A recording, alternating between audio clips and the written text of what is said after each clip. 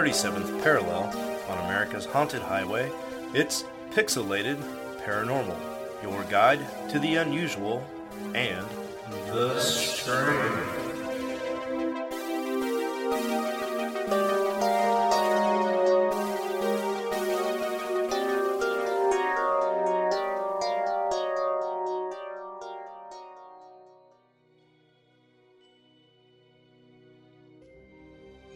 On September 12, 1880, citizens and visitors both at New York's Coney Island were witness to a sight that would leave the viewers both perplexed and terrified. Intermingled with the sound of the carousels and the laughter of the people meandering down the boardwalk was the bizarre noise of large wings flapping that began to cut through the amusement park's ambiance. Once the tourists and New York natives began to notice the noise, they all began to fix their gaze upon the sky above them, where they saw the source of the noise. It looked like a man with wings flying across the sky, nearly 1,000 feet off the ground. Soon, the anomalous aerial creature lowered down from the clouds, and onlookers would get a better look at the monster. And they would describe the beast as having bat wings and frog-like legs, and a gnarled, wrinkled-up face of a demon, featuring a cruel and determined expression. Before they got too good of a look, though, the monster descended from the heavens and began to swoop down over the curious folks, causing a mass pandemonium to arise.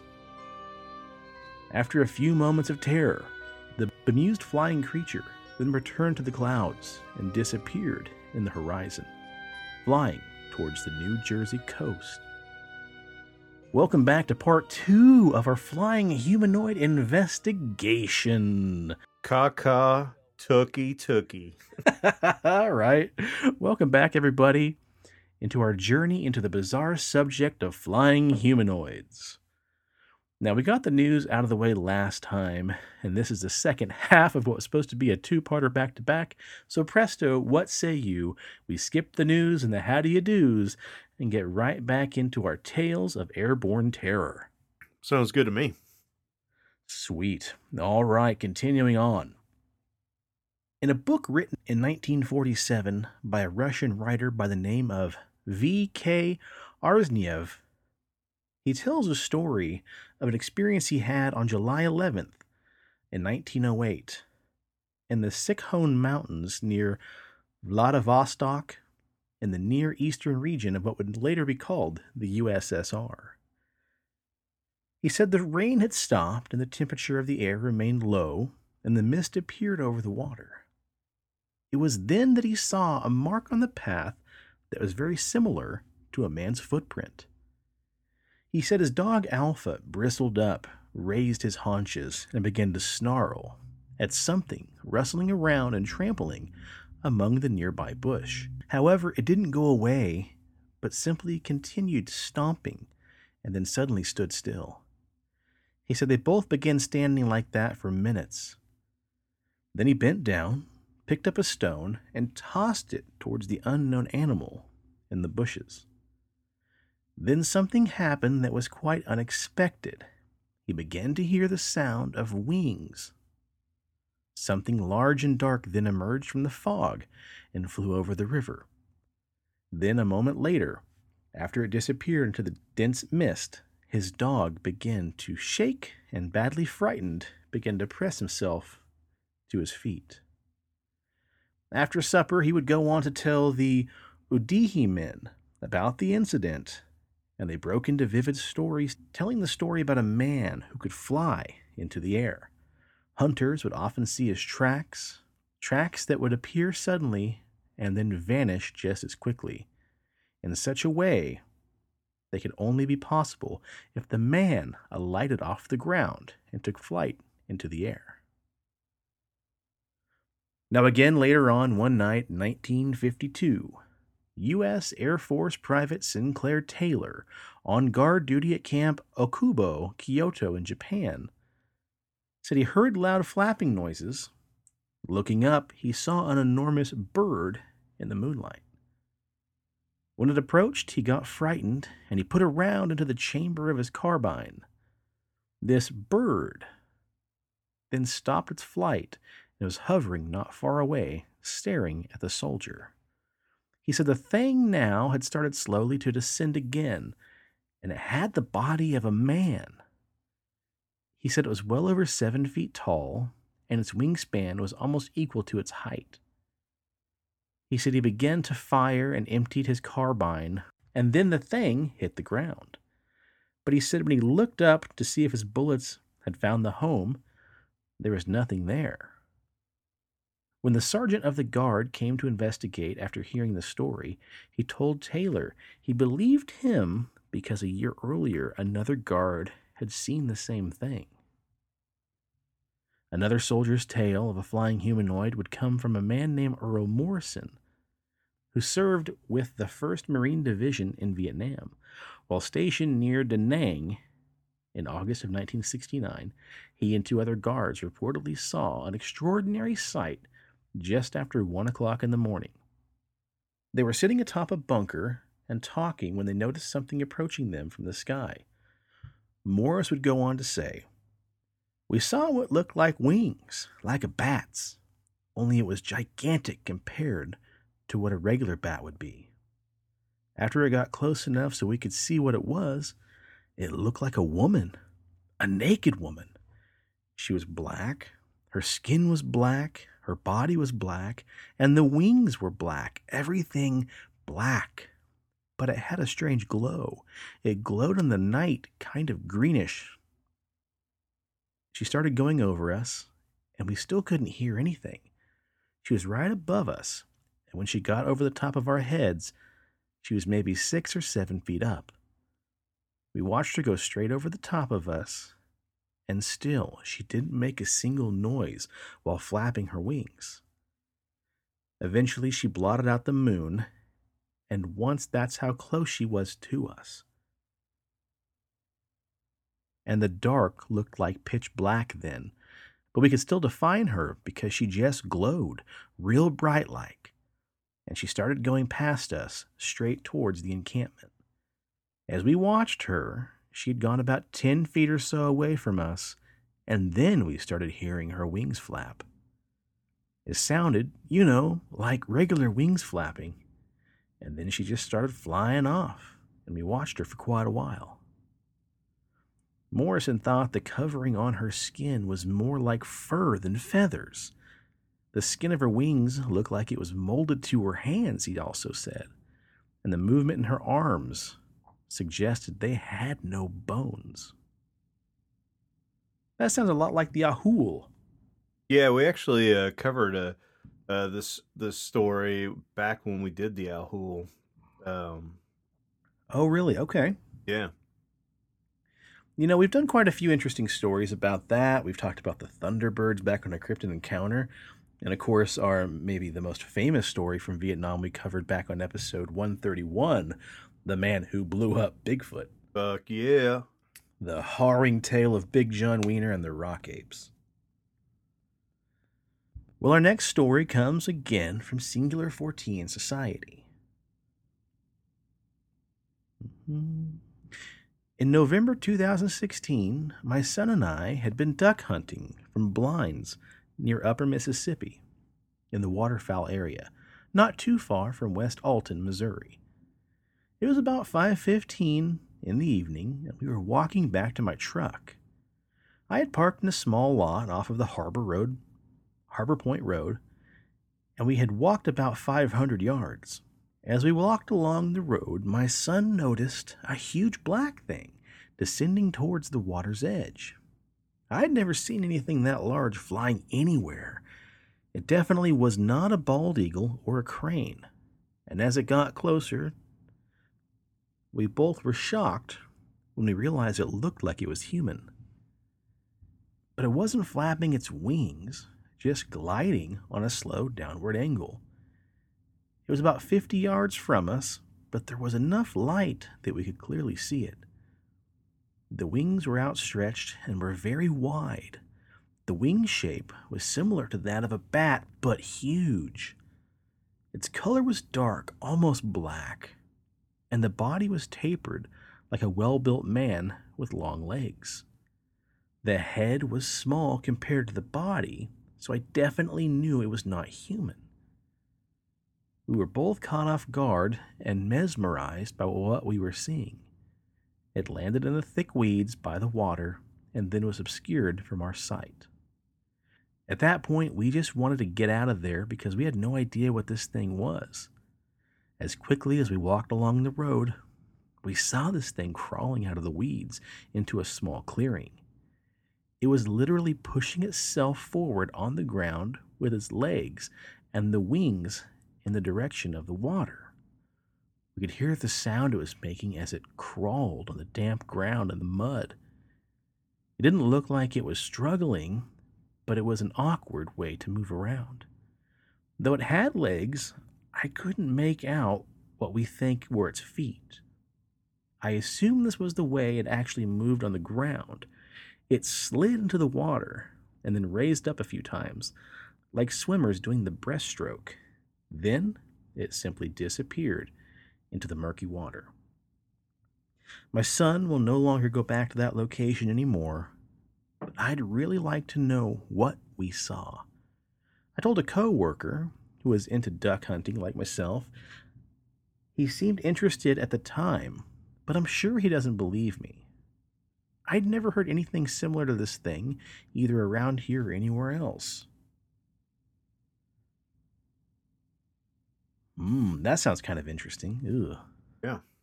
Now, back on old episode 148, Cryptid Encounters Part 14, where we talked about the Thunderbirds, we also talked about the likelihood of these sightings being nothing more than just modern-day pterodactyls that have somehow survived millions of years.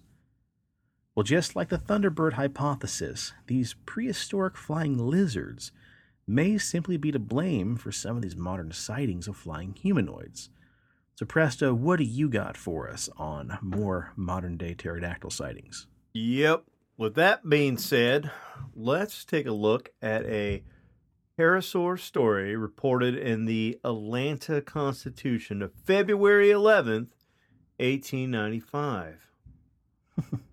Well, it was about 8 o'clock in the morning, and I was standing there with my gun behind some trees, and about 100 yards out from the outside, waiting to get a shot, if possible, at a passing deer. Suddenly, I heard a noise in towards the river that made the hair stand on end. It was a loud noise, nor did it sound very dangerous, but it was peculiar, let me tell you. I had never heard anything like it before, and I hope I never hear it again. It was a sound somewhat like the quacking of a duck and the hissing of a snake combined. Now, this is interesting because as a duck whisperer myself and, duck daddy, male ducks, they don't actually kind of like quack. They make more of a womp womp, but they also sound like a bullfrog. And so, as of right now in this story, it really sounds like whatever it is of the male persuasion. But let's get back to the story. That is as near as I can describe it, and yet that does not give any idea of how it really sounded. It was stronger and louder than either, and yet the impression that it gave me is either I was about to see a monstrous duck or just a huge fucking snake, and then I thought it must be both. The sound seemed to emanate from a thick place surrounding a kind of lagoon. I kept my eyes fixed on the spot with a cocked gun in my hand. Bang, bang, motherfucker. I had not long to wait because in a few seconds I heard a kind of splashing in the water, and appearing through the bushes, I saw about 100 yards away what seemed to be the head of an enormous duck. But I thought surely it was the king of all ducks, for the bill was at least a foot long and as black as could be. It was still making that blood-curdling, half-hissing, half-quacking noise, and seemed to be waddling or maybe swimming slowly along in the mud and water. Now, before I had time to think, and even if my brain had been in any condition to work as such, that creature raised itself up a little, and I saw the blackest, ugliest, most lonesome looking animal I've ever inhabited this earth. God damn, it was ugly. Its body was between 3 and 4 feet long, and it was black. And when I first caught a glimpse of it, I thought I must have been mistaken. You know, because it was like an alligator coming out of the sun, and yet I'd never seen an alligator like that before. Coming up near to where I crouched in terror behind a tree, I soon had the opportunity to see the thing in all of its strangeness and ugliness. There was a little knoll where the puddle of water ended and the horror burrows. What I thought was an alligator stepped up on this little elevation, and then I saw it only had 2 feet. As near as I could judge, its legs were about 1.5 feet long, and it stood there like some huge blackbird in the night, with its bill stuck downward and still emitting that unearthly kind of noise. To say that I was paralyzed with fear would hardly give you the idea of my condition. If the creature had seen me and stared at me in my direction, I am sure I'd piss myself. It never occurred to me that my gun would have been any type of protection. I was so completely terrified by the appearance of the unnatural-looking thing that I couldn't think of anything else.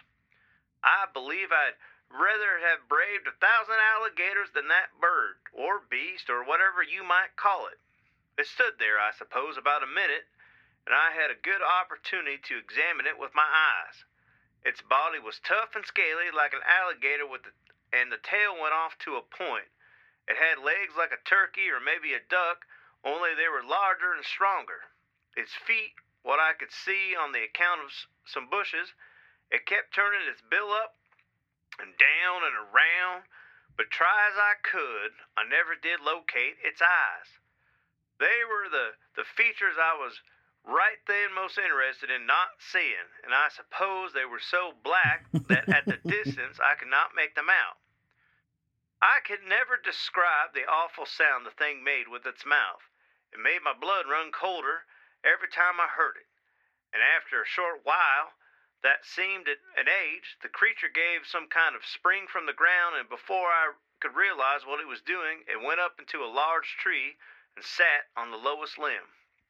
As it did so, I could hardly believe my eyes, when I saw 2 dark wings spread out from its side and strike with the air with a heavy sound that made my heart sick. I had not noticed before that it had wings, but wings they certainly were, although I could not see feathers, and as soon as it had poised itself up on the limb, its wings were drawn so closely to its body that it was impossible to detect where they were. I looked at it for a second or two, and then at its back was towards me. I thought it was a favorable opportunity to get the hell out of there, as I was hungry anyhow. I stuck quietly out and never took a long breath until I'd left the swamp. So the book that it was from, the author goes on to say that though it seems like a routine sighting, he had some issues with it. For starters, the witness is a suspiciously good writer. So good, I think the witness was really just a newspaper writer cooking up a good yarn. To his credit, the beast wasn't magnified to proportions so great that it knocked it out of the realm of credibility. This was the case of the 1890 Tombstone Thunderbird story that we talked about, in which the alleged petrosaur measured over 90 feet long, when the biggest member of the pterodactyl family could only reach 30 feet. So the size of the animal was about right for a pterodactyl, which only had a 3-foot wingspan. That the witness described the creature as scaly hurts the credibility, though. Most pterodactyls are thought to have sported coats of fur, like filaments known as psychofibers, not scales. The story also came on the heels of 2 other well-known publicized pterosaur stories. Now, when this book was read, or when this book was written, we hadn't discovered the Chinese pterosaur, and earlier this year they actually found the petrified remains of a new pterosaur creature, and it's in the region that it lived in China millions of years ago. Hmm. The fossil remains would indicate that it did not have feathers; that it actually did have scales, and it had a huge beak, and it actually the fossil remains matched the description of the story that was written in whatever I said, 1895. So on one side of the coin, this story could be total bullshit, or this dumb redneck actually saw a fucking Chinese dragon. That's that's interesting. How close is France to China? I mean closer than we are. It's at the Closer than we are? Okay. let's say it's the halfway point. Okay. Fair enough. We're not scientists. Yeah. Well, the reason why I ask is in the book Strange Creatures from Time and Space by John Keel, there was a story that took place like 40 or 50 years before this story that took place in France. It says the best description of a pterodactyl appears in the Illustrated London News from February 9th, 1856. A discovery of great scientific importance has just been made at the Colmont Haute Marne. Some men employed in cutting a tunnel to unite the St. Dizier and the Nancy railways had just thrown down an enormous block of stone by means of gunpowder, and were in the act of breaking it into pieces, when from the cavity they suddenly saw emerge a living being of monstrous form. The creature, which belongs to the class of animals hitherto considered to be extinct, has a very long neck and a mouth filled with sharp teeth. It stands on 4 long legs, which are united together by 2 membranes, doubtless intended to support the animal in air, and it's armed with 4 claws, terminated by long crooked talons. Its general form resembles that of a bat, differing only in its size, which is that of a large goose. The membranous wings, which spread out, measuring from tip to tip 3 meters and 22 centimeters long, which is nearly 10 feet 7 inches. Its color is a livid black. Its skin is naked, thick, and oily. Its intestines only contained a colorless liquid like clear water. On reaching the light, this monster gave some signs of life by shaking its wings, but then soon after expired, uttering a hoarse cry. The strange creature, to which may be given the name of a living fossil, has been brought to the Gray, where a naturalist, well versed in the study of paleontology, immediately recognized it as belonging to the genus Pterodactyl anas, or Anis. Many fossils remain, of which have been found among the strata which geologists have designated by the name Lias. The rock which the monster was discovered belongs precisely to that formation of deposit which is so old that geologists date it back to more than 1 million years ago. The cavity which the animal was lodged from is the exact hollow mold of its body, which indicates that there is a completely enveloped creature within the sedimentary deposit. So, I mean, you talk about goofy, crazy rednecks seeing pterodactyls, that's one thing, but I think if you've got a bunch of French geologists, well, French geologists and also people, blasting their way through, a mountainside trying to build a tunnel, Yeah. that's a different type of credibility, right? I mean, Yeah. I don't know, kind of bizarre. Well, to round things off, pterodactyls are fine, Preston, and flying naked ladies are great. But what about the really weird shit? Ooh, lay it See, on you me. start research. So you start researching these things, and oftentimes you go on these weird twists and turns and tangents. We call those rabbit holes. And you start to see some really bizarre stuff. Just some really, really interesting off the wall creatures that slowly kind of shake to the surface. So I really want to jump into a couple things that are supposedly plaguing the skies, not only in America, but across the world, that stray far from just winged ladies of Vietnam or witches on broomsticks or pterodactyls. We're going to talk According to about naked pterodactyls? We're going to talk about naked pterodactyls, you got it, with their gonads a-shaking. Oh. So according to both the Iroquois and the Wyandot mythology, something more terrifying than pterodactyls are plaguing the skies, something they simply described as flying heads. These ravenous spirits are said to be cursed with an insatiable hunger similar to the Wendigo. The physical appearance of these flying heads somewhat varies depending on the storyteller. However, it's generally described as resembling a human head with long, dark hair, terrible angry eyes, and a mouth full of razor-sharp fangs. In some cases, the flying heads were witnessed to have a pair of bat wings jutting from each side of its cheeks and bird-like talons from its chin. Other versions replace the bat wings with those of a bird, but in all instances, they're described as being larger in size than that of the tallest man and possessing a skin-like hide which no weapon could penetrate.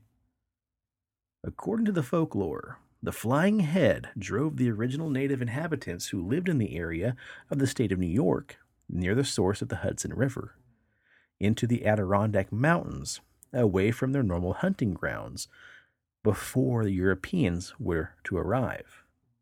In the early 19th century, a Mohawk guide in the town of Lake Pleasant, New York, who called himself Captain Gill, claimed it was Lake Sacandango where the legend took place. This tribe had their village on a hill that is now located behind the Hamilton County building, and the name of the previous inhabitants unfortunately has been lost in history, but the legend of the flying head ensured that every neighboring tribe steered clear of this area for many years. The flying head legend survives, but unfortunately, again, the name of the tribe who invented it is long gone. But the hill where the unknown tribe's village was located is considered now to be cursed. 3 different hotels would be built on the sacred site, and all 3 would have short lifespans and would burn to the ground mysteriously. Captain Gill lived in a wigwam at the outlet of the lake, on Lake Pleasant, and he had a wife named Molly, and Molly had a daughter named Molly Jr., who Captain Gill wouldn't claim as his own. But one story he would tell says there's once a very severe winter that killed off all the plants and fauna and drove the moose and deer into other locations not normally traveled. The local native hunters decided against following them, and unfortunately then the fishing they relied on would fail as well. And so according to the legend, the famine became so severe that whole families would begin to die of starvation. Young members of the community would begin to talk of migrating from the current area, but the migration would be very difficult because they were surrounded on all angles by very hostile neighboring tribes. So merely to shift their hunting ground for any season wasn't quite possible.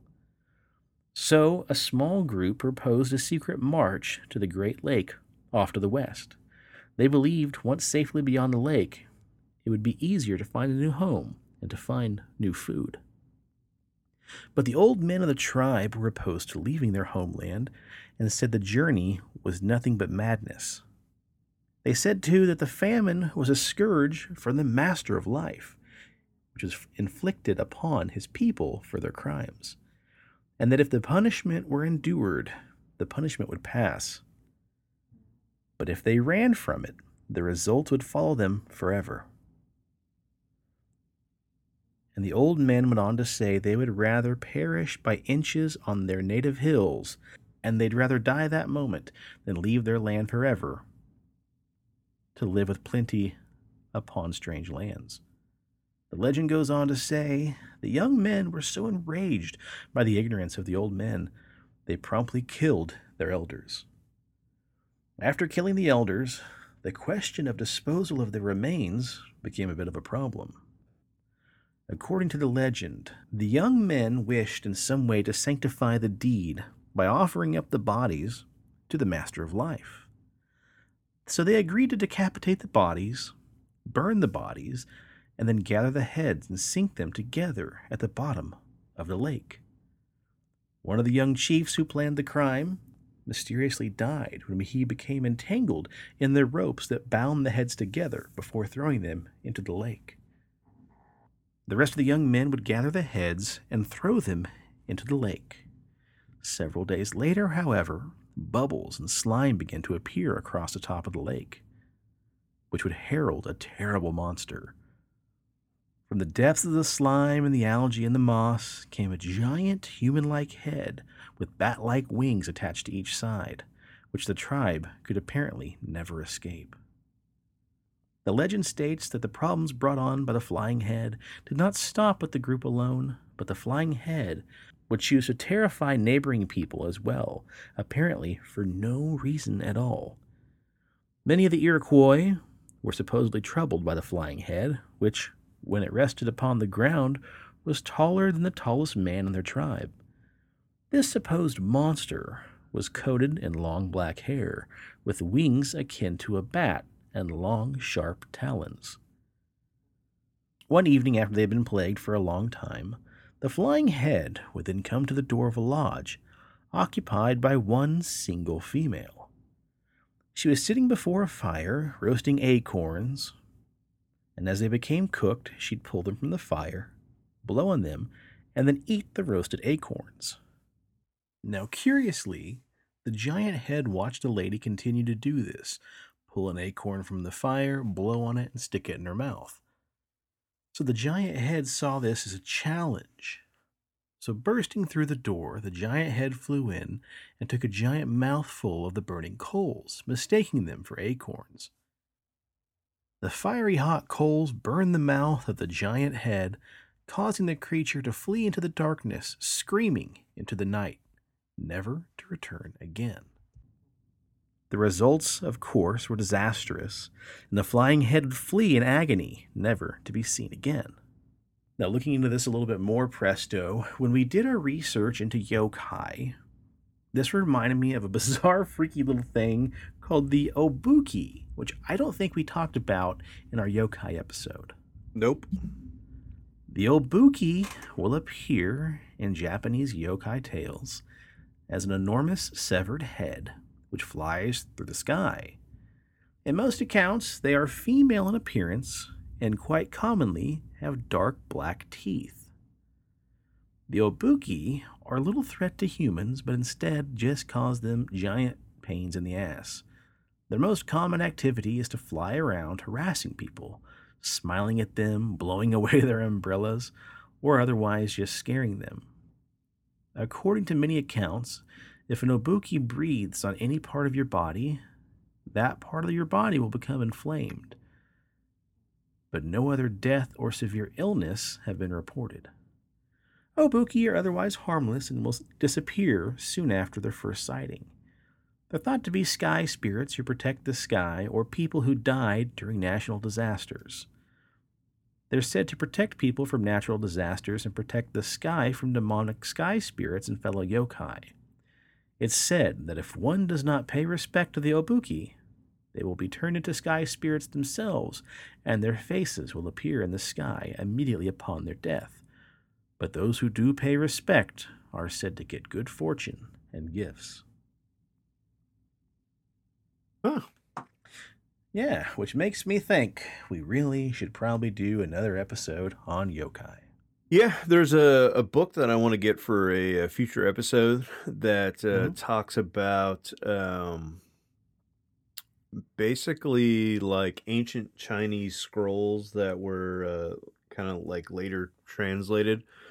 And they were translated in like the late 1800s. So about the time where you start to see like a lot of airship sightings and kind of like that steampunk where like your authors are writing books, like it's a very futuristic type of stories. And so kind of like where steampunk comes from, it was kind of like that era where you have people trying to make like automatons, like like the little robots. Yeah, that would like automatons, yeah. That would like, I don't know, like pour a cup of tea. So they had like the little cogwheels, you'd have these watchmakers that make these very intricate robots that can kind of do a task. And so when they translated these ancient Chinese texts, a lot of them were talking about like these flying severed heads. But when they were being translated in the late 1800s, the people that were translating them thought like, holy shit, these actually sound like ancient accounts of robots. And so that's kind Oh, of wow. interesting to me that you have all these different cultures where if you go back and you look at it from, the in modern day, if we were to translate them, we just think, oh, they're just fucking folktales, whatever. This is all a bunch of bullshit. But in the Right. late 1800s, they were like, deciphering like all these ancient texts, and like, the Greeks had robots, the Chinese had robots, like all these different lost texts. Like during that time period, like people were really convinced that we had like this lost advanced civilizations that had like these robots.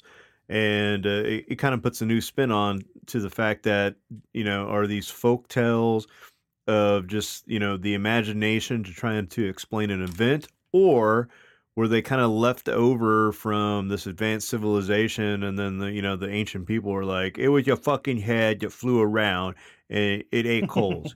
Like, I don't know, could have been a robot. Right. Man, robot sightings are pretty fascinating to me as well. Years ago, probably back in like 2004 or 2005, there was a book that was being advertised in Men's Health magazine that was about modern day robot encounters. And I'm wishing I could recall what the name of the story or the name of the book was, because, back then I thought, well, that's fucking stupid, and never paid it more attention. But there was a story excerpt that was in the Men's Health about more or less a guy driving his car one night. He lost control and he went over the edge of a cliff with no guardrail. And then, he put his hands up in front of his face and braced for impact. Sure, he was about to die. And then he said next thing he remembers is feeling the car floating. He looked in the rear view and saw two bright lights. And he looked over on the sides of the car, and there were two metal-like clamp hands on each side of the roof that busted out both his side windows, and he claims it was a robot that then put his car back on the highway and then disappeared into the trees. Very, very, very much like that Disney movie, man. What was that movie called? Iron Giant. Yeah. So I'm going to see if I can find that book, because that would be a hell of a lot of fun to probably read sometime. So I'll see if I can deep dive and find that on Amazon somewhere, because I think that'd be a shit ton of fun. Yeah. Well, before we go too far off course, guys, that was the tail end of our dive into flying humanoids. Now, barring that Steve can return next episode, I think we're going to blow the dust off late nights and get on to volume 4. Because my search history is getting really bizarre, and so are the articles I'm saving on Facebook and other social media, so I really should probably get those out and purge all that, because I got some weird shit. Mm-hmm. And as a bonus surprise, we actually have a listener who is sending in his very own lawn gnome erotica. Oh. Yeah, so I don't know what the fuck we're doing. Who knows? Yeah. Maybe we've crossed a path we should have never crossed before. No, fuck it. Let's do it. Yeah, that sounds good to me. Now, before we get out of here, guys, we would like to say, if you were on iTunes, why don't you please head on over and give us a rating and a review? And if you do, we will definitely read it on the next episode after you post it, much like this review. This comes from Hello Mellow. Keep up the good work, boys. I love that y'all are so down to earth and have fun with what you do. I truly enjoy listening to this podcast. Oh, yeah. Well, thanks, Hello Mellow. We are very appreciative that you listen. We're so stoked that you find it entertaining. And we'd love to hear from more people. Please send us a review on iTunes. Tell us what you think. Tell us what you want to hear. And we're up to 111 subscribers on YouTube, which I never thought we'd get past, 50. So, Yeah. I mean, we're only like, 89 away from 200. So maybe tell your wife, tell your kids, tell your niece, your nephews, your mom, your dad, your Yeah. friends, your fucking neighbor, your coworkers. We don't care, but tell them, go over to YouTube, like and subscribe, get on iTunes, like and subscribe. Spread the paranormal love, baby. Yeah, please, definitely. We have a gentleman who wrote into us saying that he actually was a person who has experienced many psychic experiences growing up and would like to talk to our podcast as well sometime. So once Steven gets settled in, we'll have to reach out to him and have a chat. We're going to find some time, too, to get together with our buddy. We got to find some time to get together with our buddy Chris and talk about his experience out on Skinwalker Ranch. He sent us in some stories, but we gotta get together and have a chat with him one of these days and hear the full stories. Cool. All right. Well, let's get out of here, shall we? Yeah. Guys, gals, ghouls, please check us out on the old Instagram, PXL Paranormal. That's where the visual companions to all the episodes go, but they also go on Facebook. Check out the Facebook page. Give us a follow. The Pixelated Paranormal Podcast is the name of that page. Presto, what do you got for us?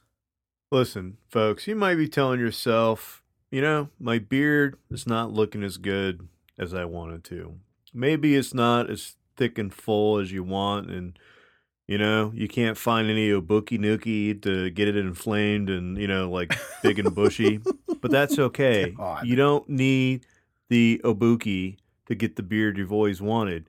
All you have to do is go over to BigDobsBeardBomb.com and use promo code PXLPARA and get 20% off your order. You can get bombs. You can get, brushes, soaps. You can even get beard oil. And let me tell you what, a little bit of Dundee cedar, some bay rum, some sweet tobacco, some fresh citrus or classic, which is my all-time favorite. That's going to get that beard like up and going. Fuck the obuki. Just go over and get yourself some Dobbs and just have the best beard that you could possibly have. Shit, yeah, man. I fully agree. I support this message. I support this message. Hashtag fuck the obuki. Well, there we go. Also, speaking of Big Dobbs and Hillary went out to the Sally house and got some good stuff there. So we're anxious to hear back what they captured, some EVPs or some sightings and all that good stuff. So super stoked. Hell yeah. All right, if you're in the Wichita area, please stop by and see our friend Leslie and the gang down at CD Trade Post on Pawnee and Seneca. And on behalf of Steve, I'd like to say cheers to the weird shit in the world and to those of us that love to talk about it. And stay spooky. Stay on the paranormal highway, baby. The cast at Pixelated Paranormal would like to thank you for listening to this week's episode. Pixelated Paranormal is here to tell you tales of the fantastical, the strange, the unknown. Tales that will move you a little further down the paranormal highway. If you'd like to share your own listener story, we would love to hear it. Email us at pixelatedparanormal@gmail.com. Again, that's pixelatedparanormal@gmail.com. We'd really love to hear from you. Again, thanks for listening to this week's episode of Pixelated Paranormal, your guide to the unusual and the strange.